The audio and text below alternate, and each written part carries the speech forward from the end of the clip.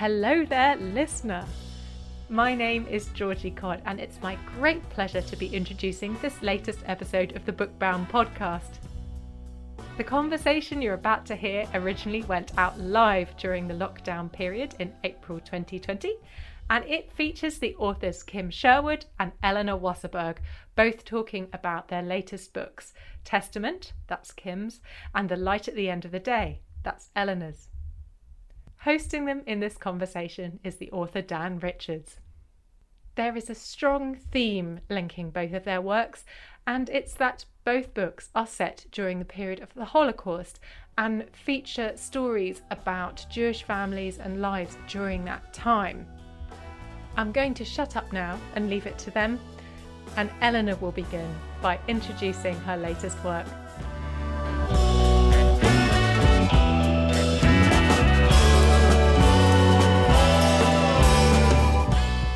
My new novel's called The Light at the End of the Day,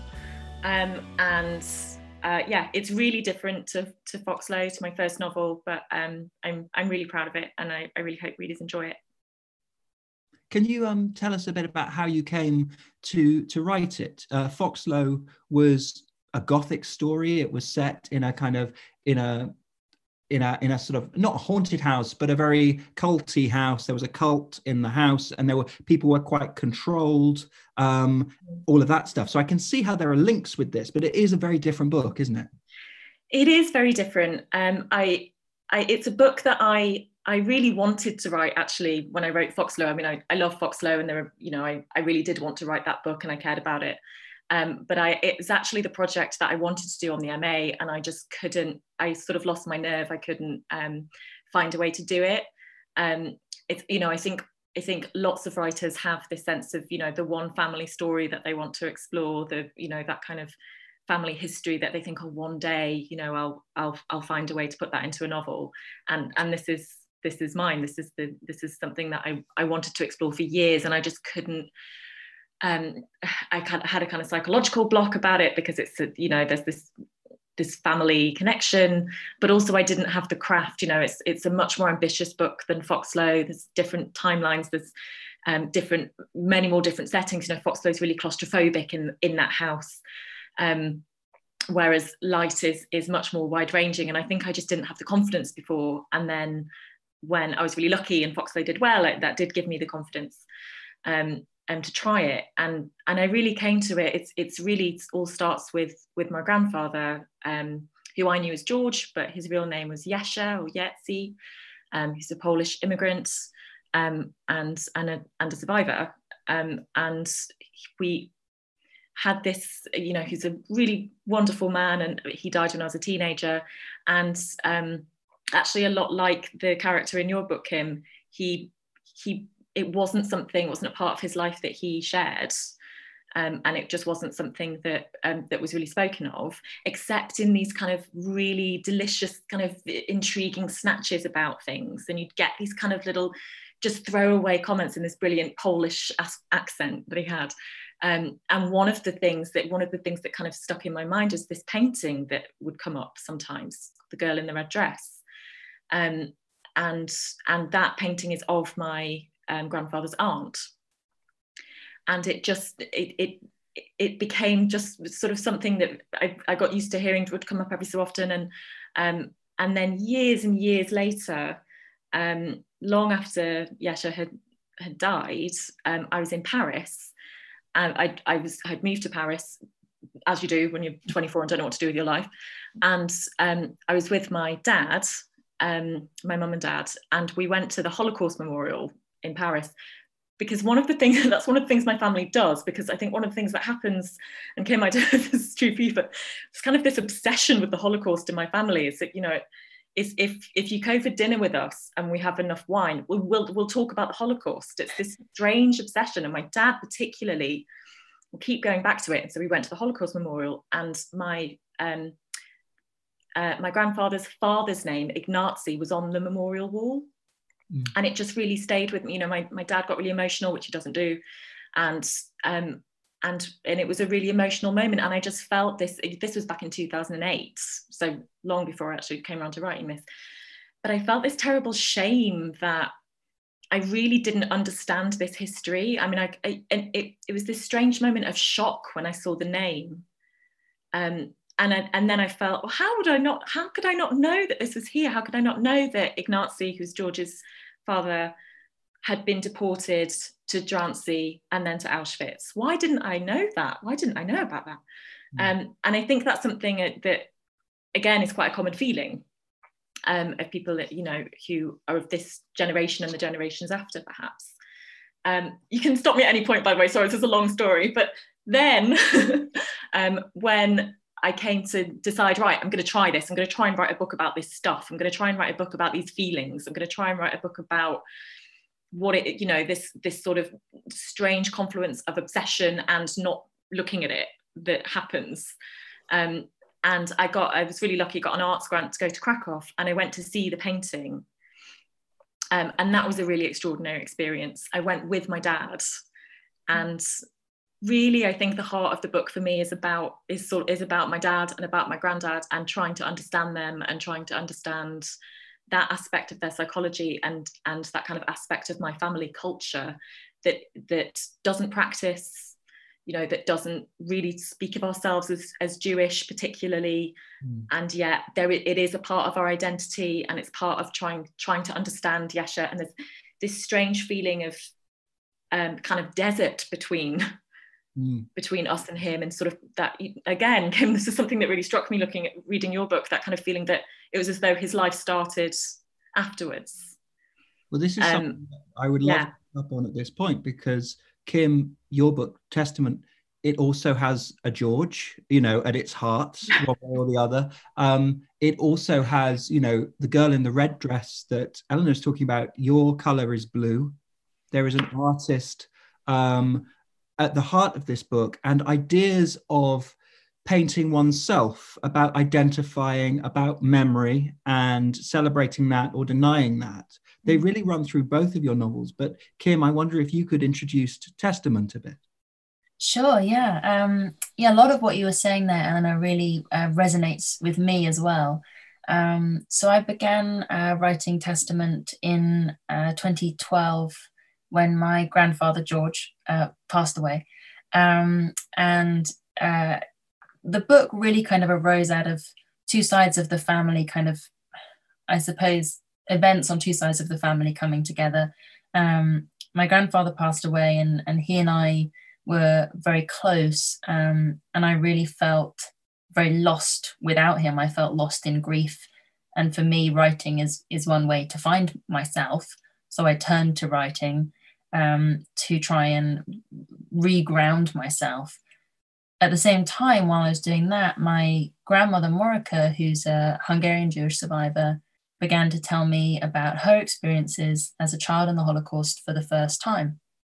And she'd actually lived with us when I was growing up, but she hadn't shared much with us then. So this was kind of the first time I was learning about that family history significantly. So, you know, when in doubt, go to a library, went to my local library, began to learn about the Holocaust in Hungary, and again turned to writing as a way to understand what I was reading. So these two things kind of came together. Testament opens, it's not a spoiler because it happens in the very first line, it opens with a grandfather dying, and he's an artist, as you mentioned, Dan, who can only see the color blue. And it's interesting what you were saying, Eleanor, about the kind of the driving force of research, and that as a sort of powerful way, I suppose, to return to the past and move forward at the same time in a family. I visited the mass grave where my grandmother's uncle is buried in northern Hungary, actually with my dad. We both happened to be in Hungary together at the same time, which was a kind of random confluence of events on an Aristotelian level. So we went to this wood together and visited the site, and it really meant a lot to me. And in terms of both of your books are dealing with obviously real life events, you know, global, tragic, you know, events that affect and continue to affect a great deal of people. When I can completely understand a level of trepidation about tackling this, because as well as wanting to do justice to the subject and also to the family, I suppose you must have a great sense of, I suppose, responsibility, especially now when people are, there is a lot of fake news, and the Holocaust denial is on the rise, and here you both are writing these amazing, vital books which are very close to home but also important, at a global level in what they talk about. I wonder if that was something that was in your head. If Eleanor, I start with you.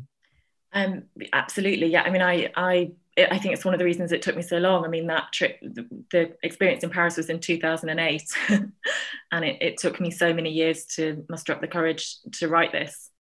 I had to break through a lot of anxiety about writing about this period, for the reasons you stated, and particularly fictionalizing it. I felt I talked it through quite a lot with quite a few people, that idea of because there are obviously fixed points, and there are things that the 1st of September 1939 happens, and the deportation happens, but I've fictionalized, I've played really fast and loose with the facts, with character, of what happens in my family in particular. And I've taken these family stories and completely fictionalized them. And the painting, I've moved the date of the painting to fit my purposes.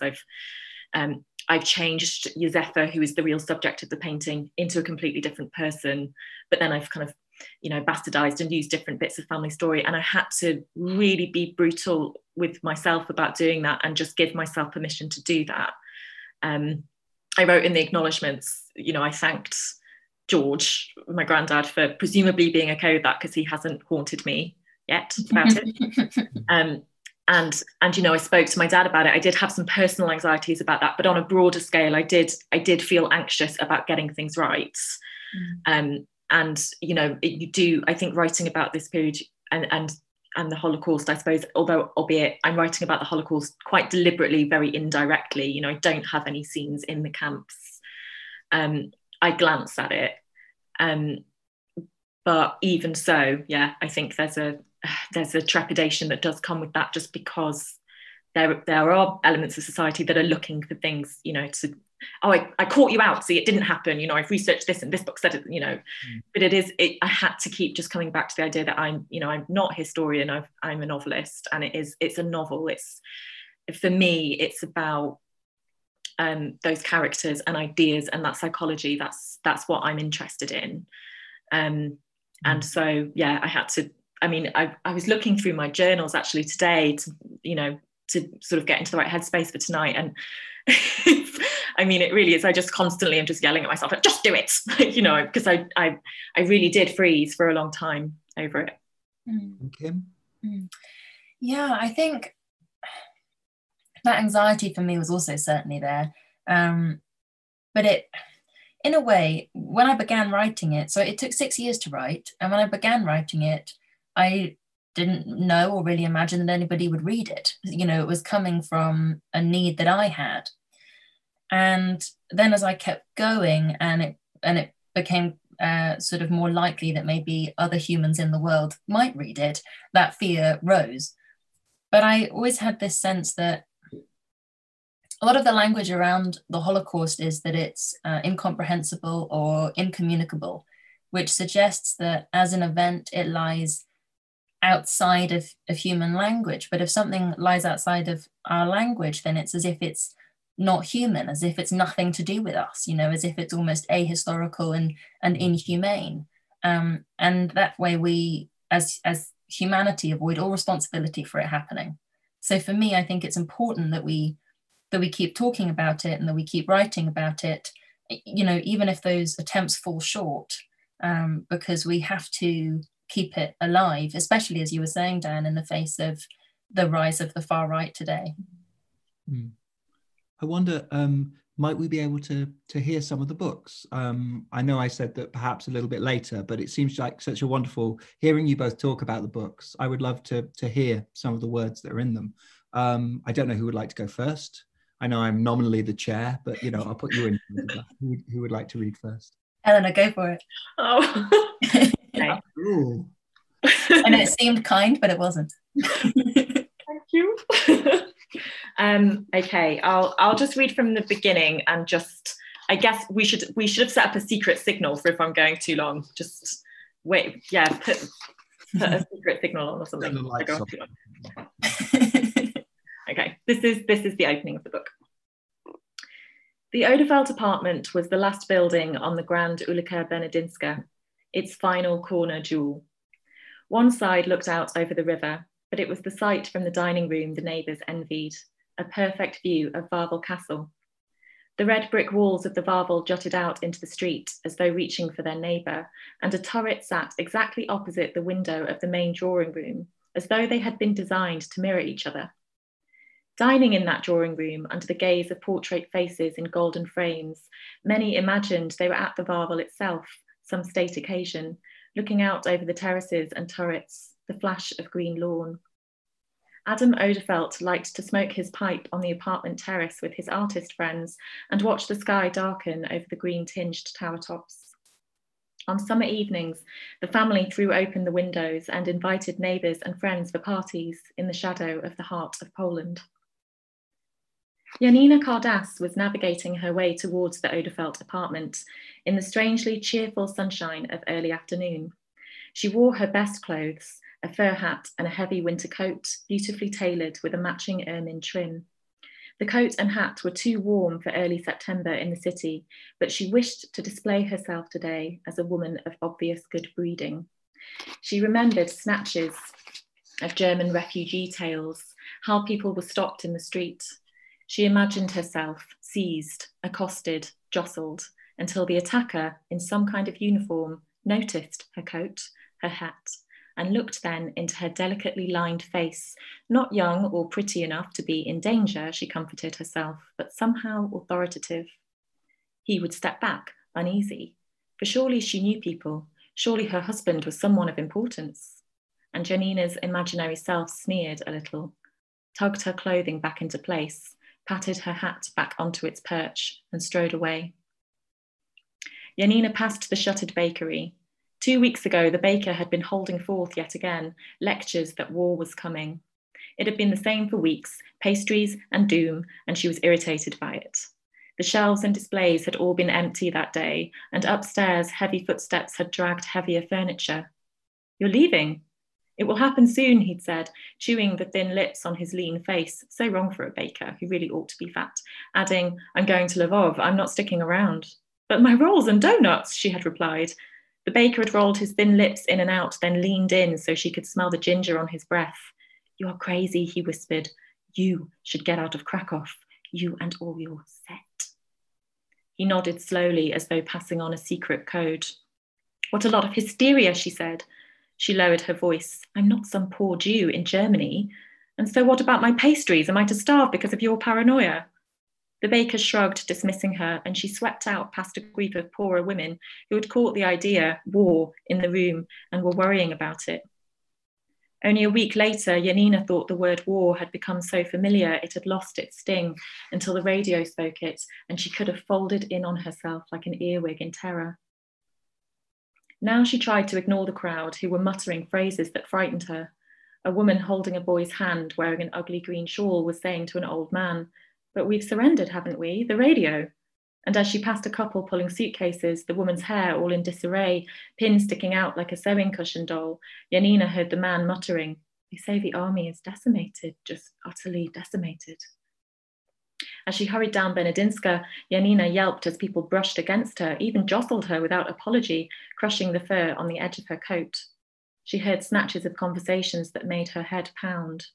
They became a rhythm with her feet on the pavement. "No, it is a matter of days. It is a matter of hours. It is now. We must leave. We must leave." Thank you. That was great. Kim, I think, are you going to read from the start as well? Yes, I'll read from the beginning as well. That was a beautiful reading, Eleanor. Thanks, Kim. While Kim's preparing, Eleanor, can you show your mug to everyone, please? Spaniel mug, sleeping spaniel mug. Amazing. This beauty is not with me. He's in Sussex with my parents. I'm sorry. Enjoying the lockdown in Sussex. This is Dylan. Dylan, lovely. He is a very bad and very beautiful dog. There we go. So this is... I can't really top the dog, but I'll try. This is just the opening pages as Eva says goodbye to her grandfather, who's known as Silk. This is the last conversation we will have. Silk, where did it go? I didn't go anywhere. I'm right here. A half smile. He is king of the half smile. A patient grandfatherly smile that tells me I am not interpreting him correctly, but that he has the time to teach me how to read him. Eva, my girl, didn't know I loved it. Yes, I know. Birds perform evensong in the horse chestnut outside his bedroom window, inviting me to escape through the half-drawn curtains from one scene to another, leaving Silk's deathbed backstage. We used to do that together, clamber in and out of ground floor windows, trailing mud and paint. Never use demarcated exits, he'd tell me. 6 years old, no idea what demarcate meant, but swearing suspicion against all maps and signposts. I look over my shoulder at the tree. Don't take this exit, I want to tell him. Stay with me. But I can't. Not when the Silk I know has been forced to surrender pronouns and poetry and can no longer implore me, Eva, only a selfish love exhorts a man not to go gentle into that good night. The horse chestnut is weak, holding up rain-soaked leaves. I think of the pink blossom Van Gogh painted from the window of his madness. I hear the trill of wood pigeons and remember a line from a nature documentary. When the birds stop singing, that will be the sound of extinction. Whistling pierces the bedroom inside our walls. It's Silk, his cracked lips pursed. He does it again, a brief wood warbler, a party trick for summer picnics that is so loud and so sustained by the silent house, it is like the ringing of crystal glass. Silk plucks at my hand. I don't want to understand. It might be the last thing he ever teaches me, apart from how to manage death. But after another nudge, I inflate my lungs for an off-tune bastardization of the rondelli outside. He laughs, does it himself, pitch perfect. I copy, once, twice, until finally I am good enough, and he folds his lips together, shutting a suitcase. Then follows the procedure of medicine, blankets, pulling curtains to shut out pockets of polluted dusk, pockets I release at his protest, before finally burrowing my hand into his ready fist. Good night. A creaking floorboard tells me that I am walking away from him, and as with every time I leave him, I think, this could be it. I love you. In the dark, he might have been winking. The stage management of loss. You think you will remember separate moments, a final breath, the weight of morning light across his legs, but the script changes. Loss does not keep to its moment. There is a keenness about grief, a sharp greed to it, hungering inside you.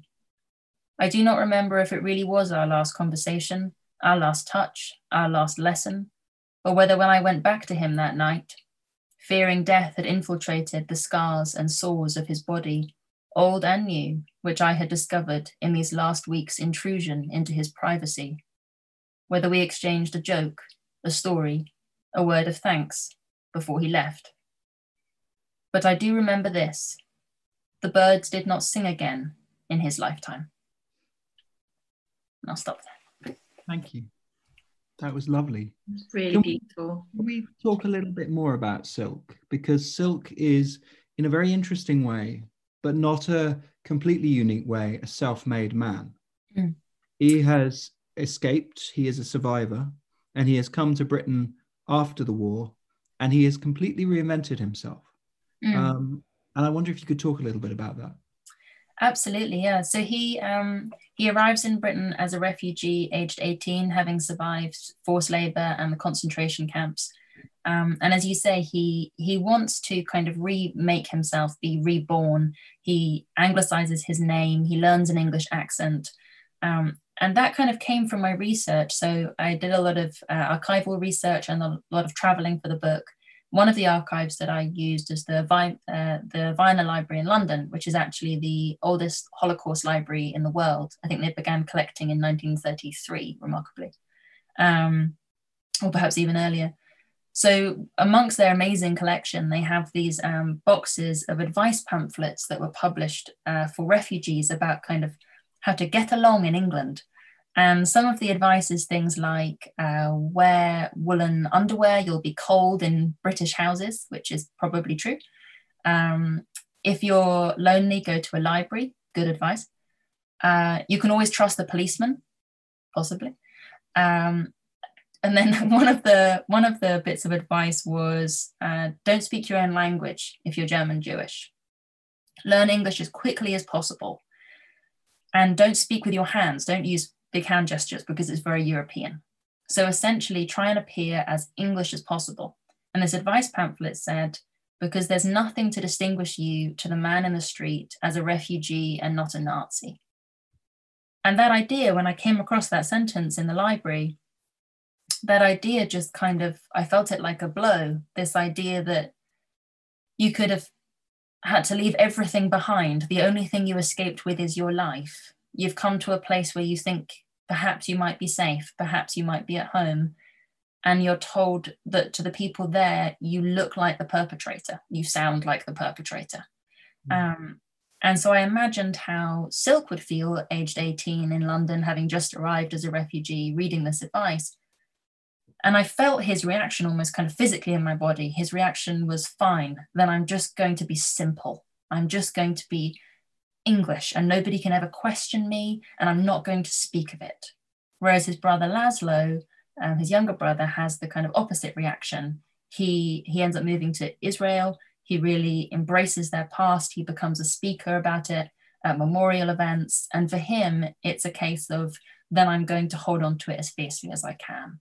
And the two brothers have a sort of schism down that line. And Eleanor, in terms of your research, you've spoken about going to Krakow. What sort of form did your research take when you decided that this was a project you were going to pursue? So yeah, the trip to Krakow was really important. I went to see the painting and I spoke to the director of the National Museum in Kielce, which is where the painting lives, where the real Józefa girl in a red dress lives. And he was amazing. He spent with his translator, Cynthia, he spent a long time talking to me about Józefa and her life. He'd written a book about Józefa, and I promptly took, really, really detailed notes and then fictionalized all of it and changed all of it, I think much to his horror. So I did that. I spent quite a lot of time in Jewish cemeteries, which I found, I still find incredibly moving. And I had this whole idea actually that again ended up being cut, but that I'd love to return to, about the memory walls, where the smashed up parts of synagogues and memory tablets have been smashed up and they've been put into walls, the fragments, so you can just see the kind of broken bits of speech. And I kind of explored that. I found the Schindler Museum really useful. I got a lot of material from there. I used the Spielberg archive a lot. And a lot of the stories from there I kind of spun into different, again, fictionalized and span out and changed. But they, those details are there and are real. So things like the detail about when people came back to Krakow, having been deported to Russia, and they were faced with banners saying, for every carload of coal, we get a carload of Jews. That happened. And it's denied that that happened still in Poland by some factions in Polish government. And I also came across this fantastic film, this documentary film called Saved by Deportation, which is by Sławomir Grunberg. And that gave me a huge amount of detail for the Russia sections. So I feel like I had a moment of kind of breathing in for maybe a year or so, and it's almost a mysterious process to me. I know that sounds ridiculous because it's in my head, but it's somehow then in the fictionalization of it, becomes something else and becomes part of those characters and becomes part of those lives. So I have to actually go back into notebooks to figure out what is research and what is fictional, which I guess takes me back to that place of anxiety I was talking about before, about fictionalizing something like this. But there are certain details that are kind of, I know of course are family details, and then there are other details that I've sort of picked up along the way, even from friends. So my best friend is Jewish, and she gave me she sent me a lot of archive material about her family, and just one tiny little detail out of all of those thousands of pages that I read was that some of her family hid behind the oven in Lvov, and I just took that tiny little detail and gave it to one of the characters, things like that. I wonder, I mean, both of your books are so steeped in art and art process collage seems like a good sort of analogy for the writing process of these things. I always think that when I'm doing research, equally sketching. And I loved, Kim, in the back of Testament, you have in your thanks, you have this line, I found it incredibly moving. A shopkeeper in Prague helped me find the site. I don't know how to pronounce it. I'm sorry. Belgica Street Hostel? Yes. Well, I was about to say you're close, as if I can speak fluent Czech. I'm going to say you're close. I wonder, and it was little fragments like that, little smithereens throughout both of your books that I found intensely moving. It rings true. There's this fidelity to, accident and to luck, both good and bad beyond words. I wonder if, Kim, you could tell us about Prague. Yeah, absolutely. So Prague was my sort of final research trip in the process of researching the novel. I actually kept putting it off because I was going there to find out about the experience of children in Theresienstadt, which is the ghetto and camp outside of Prague. And I kept saying, I'll go soon.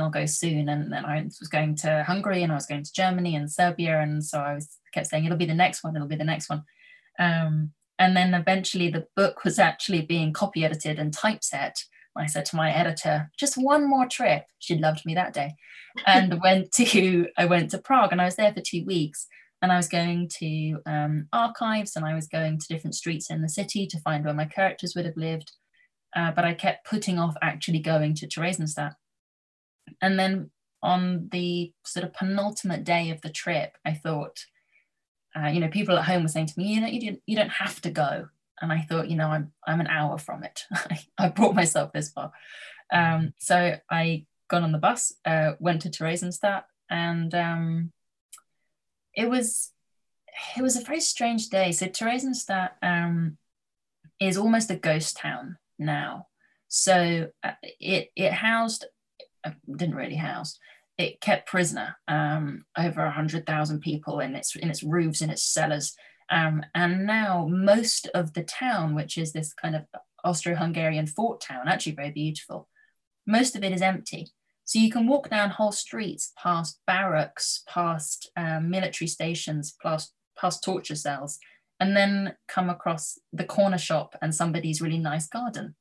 So it's very sort of surreal.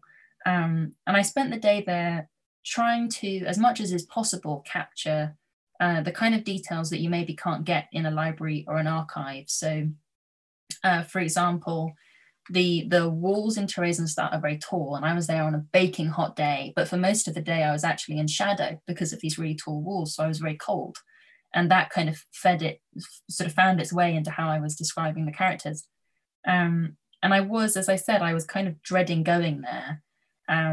And at the end of the day, I was making notes by the train tracks that lead to Auschwitz, which were built into the center of the ghetto. I was making notes, and then I dropped my pen. And I said to myself, losing your pen by the train tracks to Auschwitz doesn't mean anything. There's no symbolism to this. It's not a metaphor for anything, except I'm a writer, and so everything is a metaphor for something. So I just couldn't let it go. And I was walking up and down these tracks trying to find my pen while telling myself I was being completely ridiculous. And then probably about 15, 20 minutes later, I saw the sun wink off my pen between the sleepers, and I found it. And the relief that settled through my body, I really felt like I can let go now. And I went down to, there's a river that moves through the town where they scattered thousands of people's ashes. And I went down to this river, and there were these kids learning to swim. And I just stood in the water and cooled down my very baking hot feet, and held onto my pen. And kind of as ridiculous as it sounds, I felt like I'm going to be okay, and my book's going to be okay.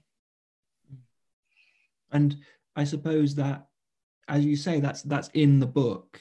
But we've had a question actually from some of the people watching, and the question is about the idea of inherited trauma.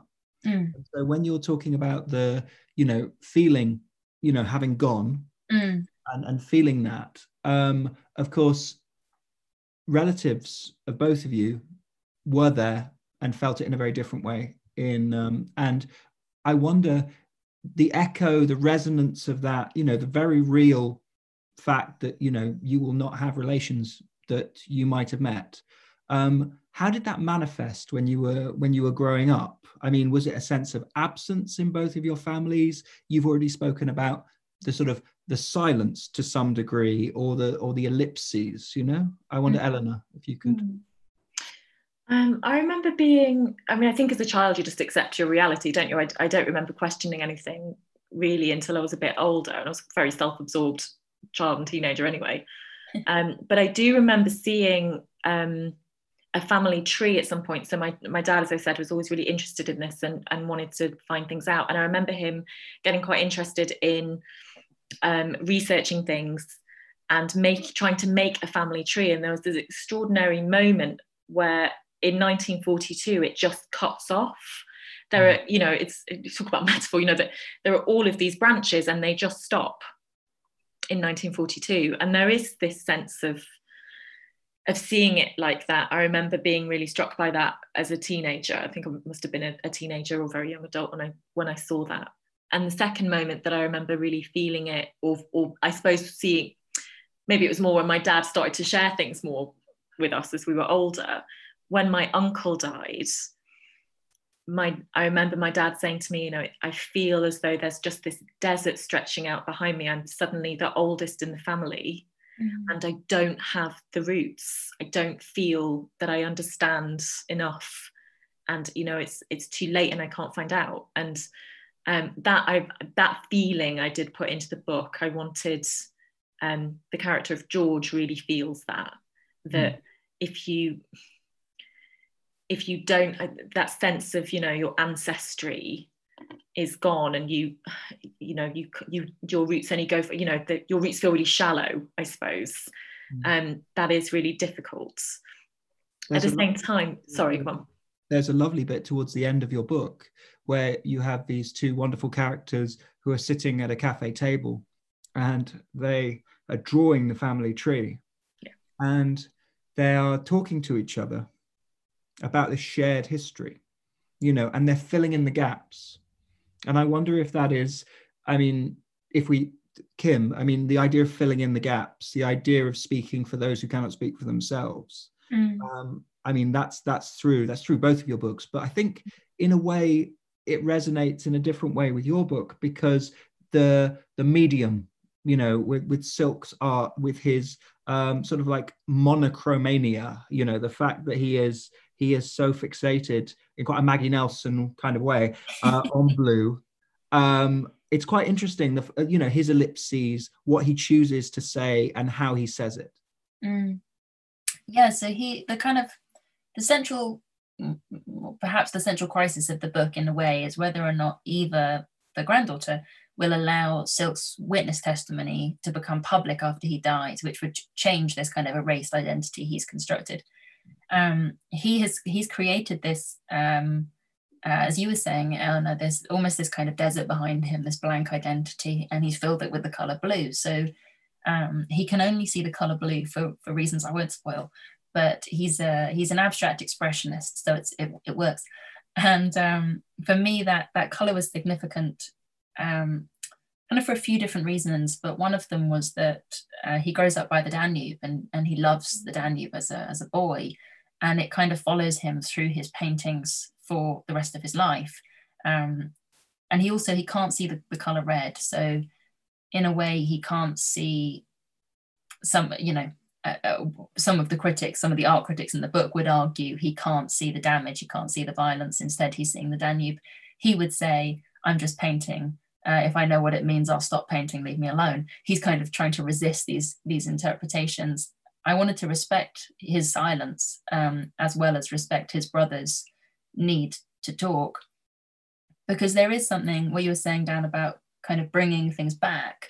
For me, a lot of the research I did in Budapest and spending so much time by the Danube, that was one of the most important parts of writing the book for me, because I felt like I almost reclaimed Hungary for myself. You know, our family was forced to leave, and I now feel like I know Budapest as well as I know London, where I grew up.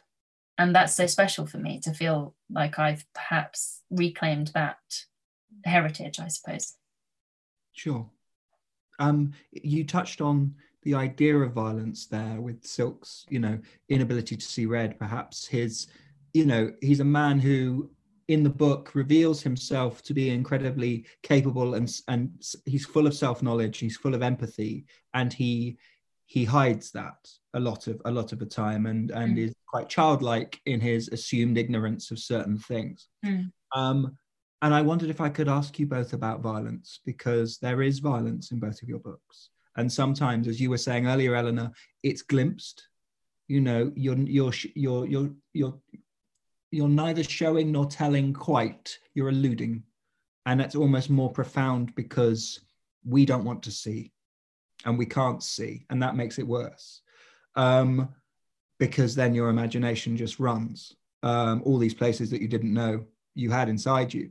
Kim, there's some quite brutal violence in your book, which is entirely apt, of course, because any sort of elision of that would be wholly inappropriate for the topic. But I wonder if I could ask you both about writing violence like that. It's a tightrope, I imagine. When you're talking about fictionalizing things and then the violence of a very violent event.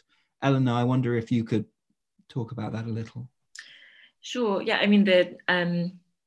I suppose the murders you don't see, and I suppose there I'm creating that desert that I talked about. That they're just names that get cut off in 1942, and I suppose that was my experience of it, and so I sort of put that in the book, or my experience of finding out about it. Where I do write about violence a bit more directly, I think tightrope is a really interesting image to use there. I had a similar thing in Foxlow, where there's quite a lot of violence in Foxlow, but because I was doing it from the point of view of a child, I could again just glimpse at it, or not quite use language that was a little bit different to kind of not soften it, but make it not feel quite so graphic. And one of the main kind of inciting incidents of the book, in terms of Alicia's character, who I've turned Giuseppa into, is that she sees her father attacked in the streets, which is one of the only times that I do look at it directly. And it's actually, all violence is terrible, but it's, he's not seriously hurt, but it's the fact that someone's put their hands on her dad, on her father, and she sees him as a really important man, that they've recognized that he's Jewish, and it's part of that turn that is, this kind of slow sleepwalking into disaster of the book. And so it was quite important to me to show that quite directly, because I needed the reader to feel her shock in that moment. Otherwise, I think the other one of the other main moments of violence is against Sammy in Lvov. But again, you don't see that. You see the impact afterwards. And again, that's a point of view issue, because he's not really a point of view character. So you see their responses to his beating instead. But it's so, I'm really, as a writer, I'm hesitating saying this, but I am quite interested in violence. I think I certainly write about things that I'm scared of. And I really, I fear violence, and I fear violence happening to my loved ones, and I'm interested in that feeling of the horror of someone you love being hurt, and exploring that. Yes. And also I suppose there's, for both of you, the idea of describing things that you were not present at, but you are still the recipient, or rather you're still very much aware of, you know, the result of it. You know, when you're talking about aftermath, the aftermath is still ongoing. Mm-hmm. And Kim, I remember we were having conversations when you were writing this about the idea of aftermath and the idea of witness as well. Yeah, a lot of the violence that I describe is from witness testimonies. So all of the acts of violence in the book are true. They're from historical record. That felt important to me. And so there was a committee set up in 1945, the Hungarian Committee for Attending Deportees, and they interviewed people returning to Budapest from the camps. And I was very fortunate, just as I began writing the novel, the full set of questions put to the survivors were found, that the questions had been separated and scattered across archives across Europe. But a researcher in Hungary and a researcher in Israel had come together and they'd united these questions. So I got in touch with them and I asked them, would you mind if I looked at them and used them in my novel? And they very kindly said yes. And then they said, but it's in Hungarian. Do you read Hungarian? One of my flaws is that I don't read Hungarian. But very kindly, the poet George Szirtes agreed to translate them for me, which was really, really kind, because there are 360 of these questions. So they arrived in my inbox in English. And the questions really show the kind of the way the world understood what had happened was about to change. The questions are things like, did you witness any violence? Were any crimes committed? So they're really coming from a place of, we don't know yet, we're just learning. And that really struck me, the importance of those survivors' answers, because they were being witnesses to that truth. So I wanted, as best as I could, to try and capture that in Testament. And I have the questions that were put to those survivors, they run as a kind of structural spine through Testament. Yeah, I was really struck by that when I was when I was reading it. When it came to that first set of questions, it's really powerful. No, fine. Both of you are, I think, in that way engaged with translation and uncovering. You know, both of your books really are about that. You mentioned earlier, Eleanor, the idea of the family hiding behind the oven. And without, I don't think it gives too much away to say, cupboards are very important in your book. The idea of a sort of like, I don't know, when you say cupboards and novels, people probably think of Narnia. And then, of course, what we're talking about is kind of the polar opposite of kind of like, oh, wonderful world in the back of a cupboard. You know, but you do get these kind of, I suppose, people are, I can imagine readers of both of your books will be surprised and have the rug pulled from them, because it's not always, the moments you think will be darkest are not always darkest. There's humor in both of your books. You know, there's the absurd crops up quite a lot, you know, because, and the fact of something is senseless, but also it's kind of absolutely ridiculous. You know, the ridiculous is really profoundly present in both of your books. But I wonder, Eleanor, I think we're going to wrap up in a minute, but we've probably got about 5 minutes left. Eleanor, if I could ask you about the idea of concealment and cupboards as a plot device, and I think you had some fun with this. I have to say something really profound about cupboards to finish the, the talk. Yeah, I mean, it's true that I do conceal things all over the place in the novel, and there's a central mystery about this painting and what happens to it and where it's been hidden that I won't give away. But yeah, I mean, research, I suppose, came into that I felt this sense that just obviously some people did get out and did take those journeys like the one I explore, but there's also suddenly people disappearing into sewers and people disappearing behind walls and under floorboards and behind wardrobes, and this almost dark, twisted fairy tale sense of people melting away behind things. And I did find that a really interesting image. And you know, I suppose the question of the thing hidden is, it's really hard to do this without doing a spoiler, but that for me the interesting thing as well was that time passes so much that it becomes something else. It's hidden for a particular reason, and that reason stops making sense. And it becomes about something else, and the meaning of that thing and that place even, and you know, the world has kind of turned around it and it stops being meaningful. Everyone who would have known what that meant is gone. So I wanted to explore that idea with the hiding things. But the real painting was hidden behind a wardrobe, and it had this, you know, the real painting had this extraordinary kind of story of its own. It's like a character. It like gets hidden behind a wardrobe, and then someone stole it, but for the frame, and like chucked the painting, you know, just like on a sideboard, and then it turned up in some crook's house, and then he got arrested, and it gets hidden all the time, and it's got its own great story, the actual girl in the red dress. And I suppose that idea also of reading and concealment, you know, the painting itself, in fact, the art in both of your books is read in different ways by different people at different times, you know, and it reveals itself, you know, and the stories of the artists, you know, Joseph in yours and Silk, you know, in yours, it's really unpacking the idea of process as much as anything else. And you can really see yourselves having fun with the writing process of that, you know, these layers and layers and layers. And I think, you know, you're both brilliant in that respect. Kim, I wonder if I could just finish by just unpacking a little bit more about your grandfather, George. Sure. Could you tell me a little bit more about George? Because I think many of the people at home will know him to some degree, perhaps. Yeah, so he was an actor, George Baker, probably best known as Inspector Wexford. So people will know him from the Dam Busters, from James Bond, from Little Lord Fauntleroy, from Doctor Who. And when he passed away, it was really amazing and strange, because he passed away and then his voice was on the radio and on TV, and his face was on the front page of newspapers when I went to get milk.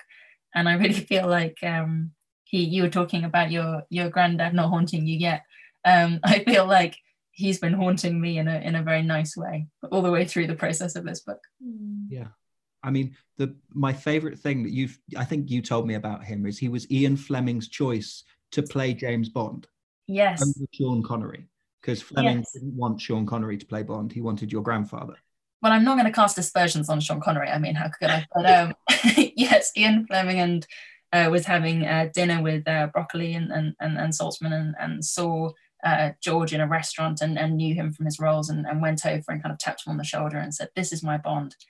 And he was signing contracts and things were raring to go, but then a contract he was already tied into with another studio wouldn't let him go, so he couldn't play Bond, but he did turn up in the Bond film several times as admirals and things, and he actually voiced George Lazenby's love scenes, because Lazenby was a little awkward, and my grandfather was quite the charmer, so they brought him in for that. Brilliant. So he did play Bond, but in the sort of like, you know, in the crucial scenes, you could say. Yeah. When it really had to be, you know, done for Queen and Country, there he was. And what a glorious end. Hold me close. Yeah, I need you the most. It's so A glorious end indeed. That was Kim Sherwood, Eleanor Wasserberg and Dan Richards, their host, speaking together for the Bookbound 2020 Festival. Next time on the Bookbound podcast, the authors Paul Mendes and Niven Govindan talk about their latest books. If you've enjoyed today's episode or any of our other episodes, of which there are now quite a few, then can I suggest you might A, rate us, B, review us, C, subscribe, D, just tell your neighbours, and we would really appreciate it. That was my attempt at a gag there. I'm not quite sure I pulled it off, but hey, I gave it my best shot. The Bookbound podcast team is me, that's Georgie Codd, working with the fantastic Claire Reid, Felicity Quick and Beatrice Gazelle. Our theme tune, and it haunts me in my dreams, is Wander Under by the Glad Rags, which was found on the Free Music Archive. Take care, and we'll see you next time. if you know what I mean, without actually being able to see you. Take care. Take care.